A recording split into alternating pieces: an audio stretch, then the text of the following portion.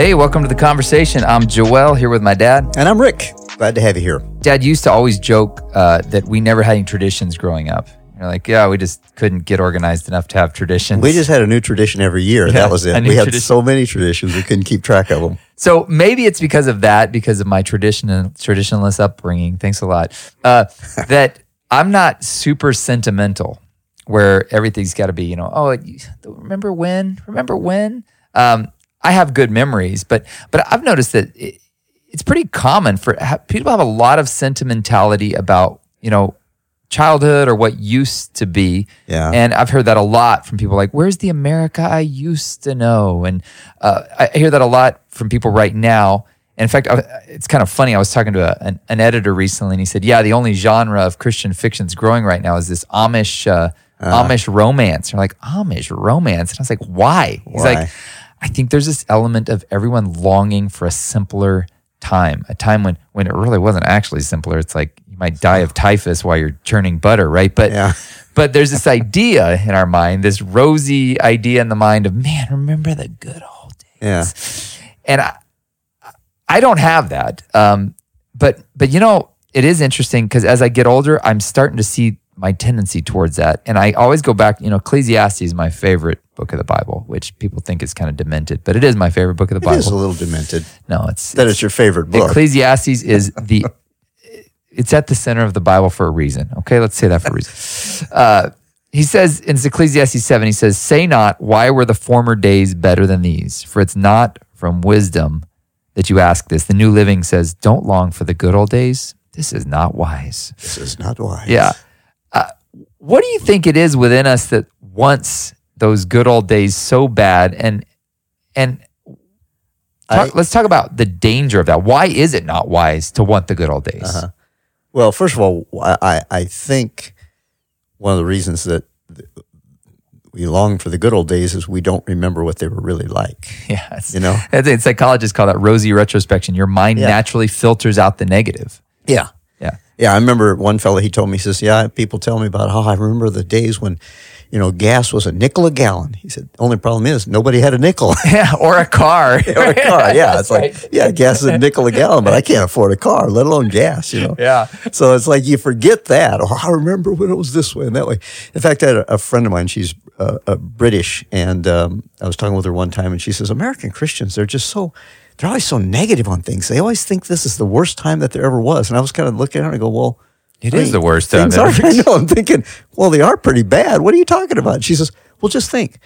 Slavery is illegal. I go, well, yeah, okay. We know slavery's going on. We know all that, but it's illegal. Yeah. And she said, there's a societal move against it. Yeah. Yeah. And she says, we're not worried about the Black Plague. We're not worried about rampaging hordes of people on horseback running into our town with no police protection and them just killing and raping and pillaging and burning everything, or pirates landing on the shore. We have medicines that deal with nearly everything, smallpox and mumps and things people used to die of just routinely. Why are we have more cancer now? That's because people are living longer. They used to die of something else, or farm accidents and, falling off of things, and so I started thinking, wow, you're really right. I think the thing is, though, when we reach a certain stage, we forget about those problems that used to be there. Right. And so we're only comparing it to what it could be. And so we look ahead and we say, oh, well, we got this problem, but we don't realize how many problems we no longer are dealing with. Right. That's that longing to go back to the more primitive state. Yeah. Like, oh, man, people used to we'd see that in Guatemala. People would come to Guatemala, and they would see people, living in a dirt shack, and everybody together, sitting out front of their house. They're so happy. Yeah, this isn't Disneyland where they're wearing a costume and they get to take it off and go home to their real house. This is actually how they live, and they're starving. Yeah, and you can miss that because if you've lived in your good environment, you don't realize how bad that actually is. In fact, you can even see it in front of you and not realize what you're seeing. Yeah. Because you've got this, But then you long for that simplicity of that, but it ain't that simple. Yeah. I can remember driving along and sometimes seeing these little kids on the mountainside, and all they did all day was just watch 5 little goats with a little stick and keep the goats moving. I'm thinking, man, what an awesome life that'd be. And I'm thinking, for about 2 days, maybe a day, maybe a morning. Well, and until you're 20 years old trying to raise a kid off of sheep, right? 2 sheep, yeah. And so I think, we tend to forget what it's like. And so what we're doing is we're comparing the hard reality of now with this mystical, visionary thing, as you say, the rosy retrospective, where you forget what it was really like. And that's why it's not wise, because you really can't compare what was going on back then to what's happening right now. Well, and it just naturally breeds discontentment, because your current reality is never going to measure up to your idealized past. Yeah. And so when I thinking of digital photography, you're talking about you want to be all. That's the thing about digital photography. You can look at it and you take the picture and you look at it. Oh, I remember that. Yeah, it was like 3 seconds ago. Right? You can look at it immediately. And I think we forget what the past was like. So yeah. So there's this element of change in life that you're never going to get around the fact that things are changing. So where do you think the line is in honoring the past, recognizing the past, valuing the past, but not getting, Jesus talked about, you don't sew an unshrunken cloth on an old garment. Otherwise, whenever, it's going to tear away from the garment. Or the classic, you don't put new wine, which is constantly expanding, into an old, dry, brittle framework, the old, dry, brittle wineskin, because it'll crack and then you lose the wine and it's just shot. So Jesus acknowledges, he says, look, it's always changing and always growing, and you've got to be flexible to that. Where does the past fit into that? And recognizing the past, the days before, with as best as you can with the reality of what it was, and integrating that into the current present, to where you appreciate the past, because that is a danger too today. We have a lot of people who are like, destroy the past, destroy all of it. We'll start with something new. Where do you think the line is on that? Well, again, and that's where you're trying to judge the past decisions and past things based on the current reality. Right. And it's totally unfair and it's totally unjust. For example, what I think George Washington, I don't know if this is real just wives' tale or really happened, but they say they were bleeding him, trying to get him better. They would drain blood out, thinking that somehow that would make you better. Isn't that the way he died? I don't know if that's really actual fact or not, but that is the rumor that that's how he died, from being bled. And you'd go, well, and to judge them, well, then they murdered the president. No, based on that society, in that environment, in that context, they thought they were doing the best thing they could do. Right. And they were doing the best they could do under the situation on the current knowledge they had. Yeah. And so you can appreciate the past, because frankly, the reason we know better now is because they made mistakes back there. Yeah. And we would be making those same mistakes if we didn't have their foundation to build upon. Yeah. And so all the knowledge that we have today is built upon somebody else. The idea of the fact that we were able to fly to the moon was based on the fact that a whole bunch of people crashed. Yeah, a lot of people died in the process. Yeah, died in the process. But in that learning, then we were able to build upon it. And so if you go back and you go, well, they were wrong and they were evil and they were this. No, the reason you are where you are today is because of whatever mistakes and right things they did. But you never get it right the first time. You hardly ever get it right the first time. So it's the mistakes they made that allow us then to be able to hopefully move forward. So you appreciate the past, even the bad things of the past. Yeah. Okay, we learned from that. Yeah, Ken Wilber talks about that. The path to enlightenment, and it's not a Christian thing, but he basically says is you integrate everything, the good and the bad of the past, and you build on it, right? So, but you don't hang out there. Yeah. So Richard Rohr says transcend and include. I think he got that from Ken Wilber, but transcend and include, where you don't despise what came before you. And that's what a lot of people, you see people that, they go get an education or whatever, and they're like, I was ignorant, and my parents were so ignorant back there, and those hillbillies back where I came from, and you start to despise it, but that's not wisdom. Despising it is not wisdom either. Don't look at it with rosy retrospection.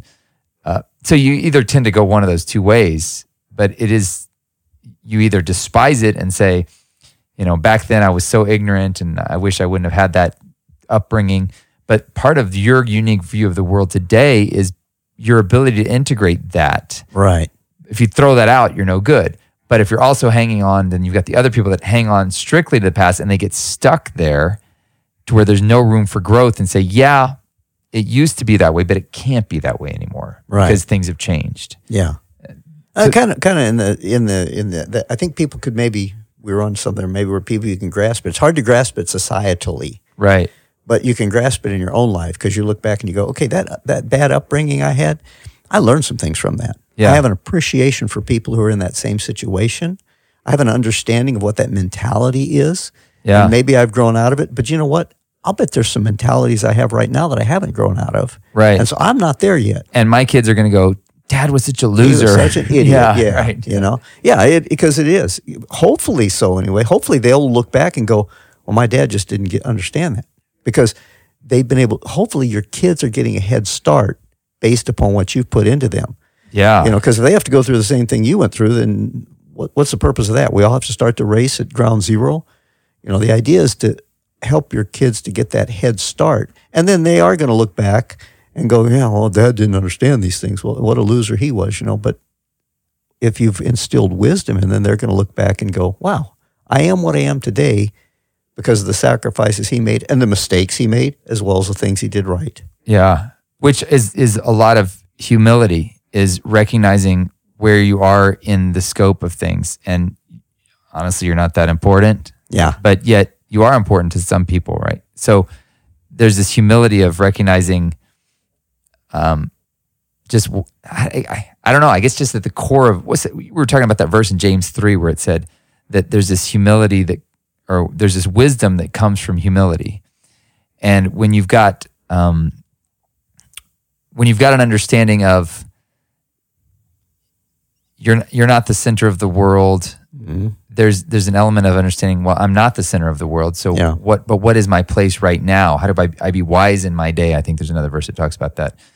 And recognizing, again, where you came from there's negative to it, but it's also not the ideal of what it used to be. And that's where if you get hung up too much on what used to be, I see that in churches all the time, man. Churches. Everybody, God bless them, but you know, there's this one golden age of churches, right? And I see this, unless the church is constantly changing. I've seen some churches that have navigated the change, but generally churches were just not really good at navigating change. So you get a church that's really successful for maybe 15, 20 years because they were in a unique, they knew their stage in history, right? Yeah. They knew their stage, like this is what's working right now, and God uniquely blesses it. The church grows big, or the church is very successful at discipleship, whatever. But then the world changes and the church starts going. And now we're talking about a church, like a particular fellowship. Yeah. And a church starts to decline. Not the church. A church starts to decline. Now, remember, it's the humility of recognizing, but that was a unique time that God did this blessing. We were hitting on the cylinders of what was going on in society and culture, and God put us in that unique place, and we're very humbled that He allowed us to use that place. But then the next generation kind of tapers off, and you go, well, people just don't want truth anymore. Yeah. That's what it is. And it's that arrogance of we're speaking the truth. And remember the good old days when we all wanted truth? Nobody wants truth anymore. And that's why our attendance is declining. But really, maybe it's because you've held on to a very idealized. I've been at churches that are still singing. They've been singing the same songs for the same 30 years. Yeah. Singing songs. I went to church recently and they were singing the songs that they were singing when I went there 30 years ago. Yeah. And I'm going, holy cow, like that's... But you know, in a sense, maybe that's not so bad when you're talking about an individual church, because maybe a church like an individual ought to have a lifespan. It rises up, it reaches its peak, it's productive, it's influencing the community, it's influencing everything. And then what typically happens is the generation that had that great revival, that great move of God, they begin to get set in that way, and that's the way God moves. Right. And so we don't change it. Okay, fine. So they sit there and they just eventually die off. It's like a body. Your body just gets weaker and weaker and you're less effective. And now that's an important distinction, because they say that's the way God moves rather than that's the way God moved. Right. No, this is how this is how God does it, because we experienced it. Which goes back to that, the former days, like God moved at one time in that way, in a very good way. Yeah. but he's moved on. Yeah. Sorry. But then again, God never changes. Yeah, but So we can justify it. But the way he does things Methods changes. do, I mean, that's what exactly. Jesus is saying there. Basically, he's saying, Yeah. don't get too comfy in any position. In the wineskin. Yeah. Yeah. And so I'm not so sure that's so bad. You know, you look at this church, and the thing that keeps them going is they've invested for years and years in facilities and buildings and everything. Paid off everything. Paid off, and so Holy Spirit could leave 10 years ago, and they're still going to keep going because and that's judgmental. I take that back. He's still there. He's still ministering to them at what they are. They're just not out blessing the world anymore, and maybe that's okay. It's like the old guy who he really can't be the missionary on the field anymore because his body just can't handle it and everything. And so you just honor him and you just go, man, brother, we appreciate what you're doing. And so just step back. Is it okay to let those people wander in there the good old days? Maybe. I mean, you're not going to get them out of it.